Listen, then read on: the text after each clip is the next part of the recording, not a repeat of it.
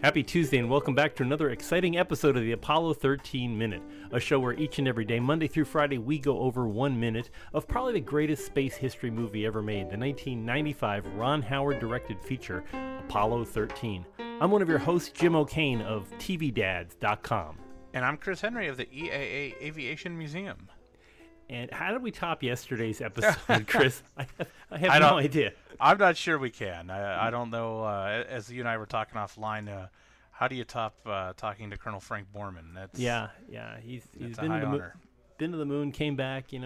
One of Time's Men of the Year, and yeah, holy smokes! And I get to ride him to lunch in my car. I was very just sitting across from Frank Borman, watching him eat pot roast. Yeah, it's pretty cool.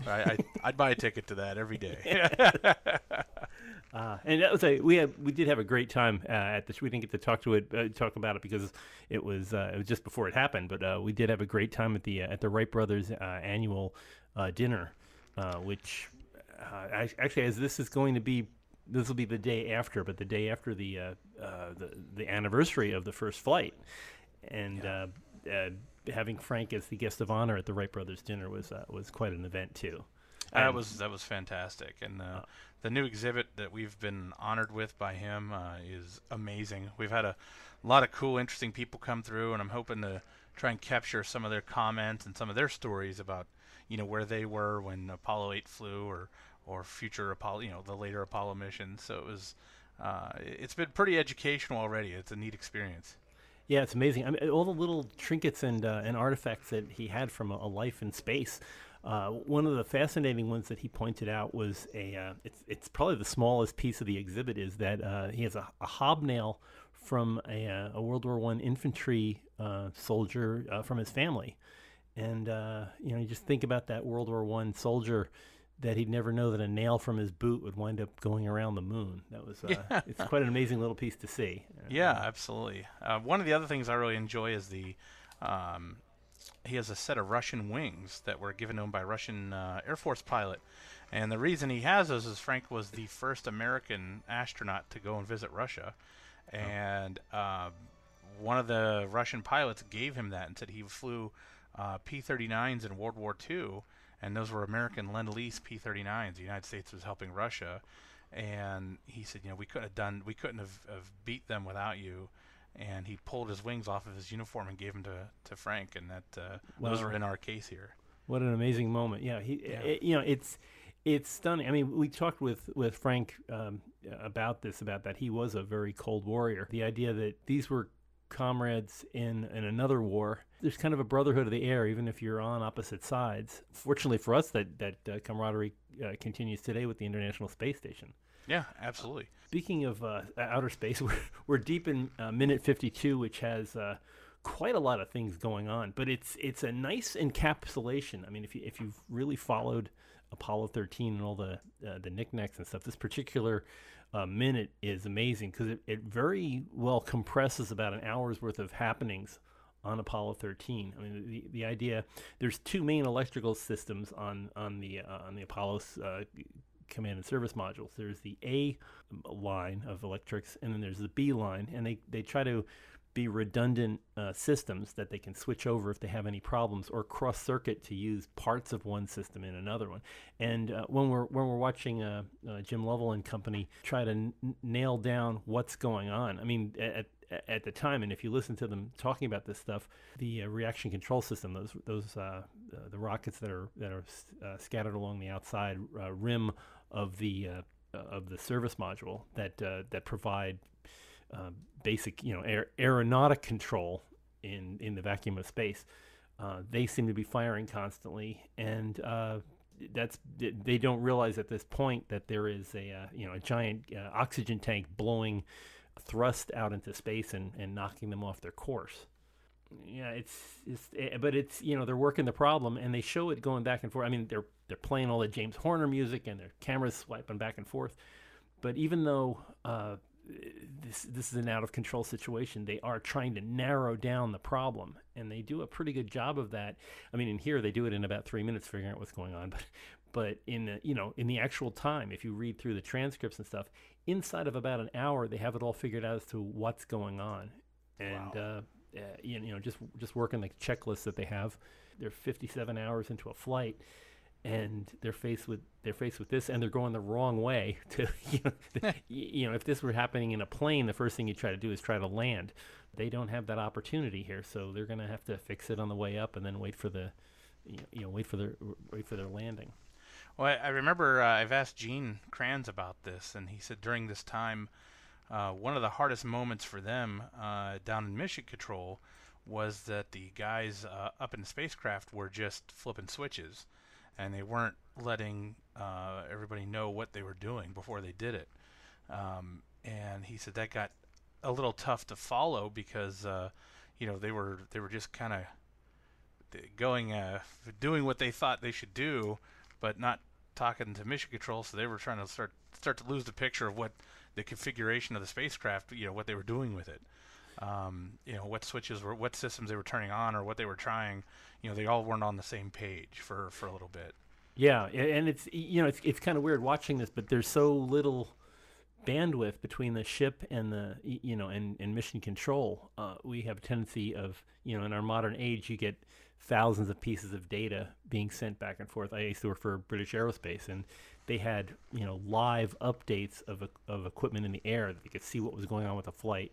And carriers like United, American, Delta, they all have their own mission controls where they can look at how a plane's doing in the air and have all the data points in front of them and tell them, and they don't even have to tell the crew change this or that. They can do it from the ground and send up information. Is that the ACARS system? Yeah, and they have it's encrypted, so you can't, it's not going to be like what was that show that was the X-Files? Oh, yeah, I remember. It was the first episode, but actually the Lone Gunman. Yes. The Lone Gunman episode, the pilot episode, which was kind of prescient and scary, was that there was a plane being remote controlled into the World Trade Center. Yeah. And you can't really do that. You can't really take control of the plane, but you can get information like fuel flow and where how the electrical systems are doing. Mostly get status reports back, and have. I mean, one of the bigger problems on the command module is that they just had the one little, the DSKY, the DSKY display, to show status and stuff, and there weren't many indicators on the screen that you could look at stuff. So you'd have to turn knobs and things just to look at you'd use the same gauge. They'd have if you've ever looked inside of a command module, there's like about 6 or 7 dials with switches, things going 0 to 100. But you have to set. It's kind of like an ammeter. If you ever used an ammeter, you can set it for different scales.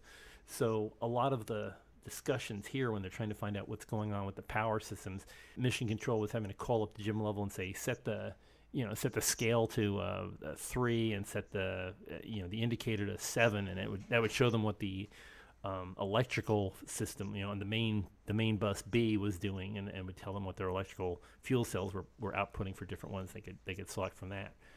So and having to rely on that by voice is such an amazing waste of bandwidth. Yeah.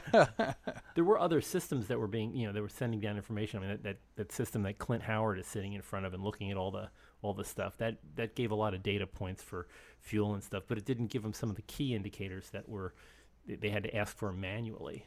And remember at the same time of this, while the ship is kicking around like a mule, the data is actually going to have a problem because that big Omni antenna that's out the back, or the directional antenna that's out the back, that big 4-dish system that was pointed at Earth, that's wiggling all over its tail. So it's kind of hard keeping a lock on Earth. I think at the time that would be Canberra, or no, it still would be Goldstone. I think it would still be tracking at this time.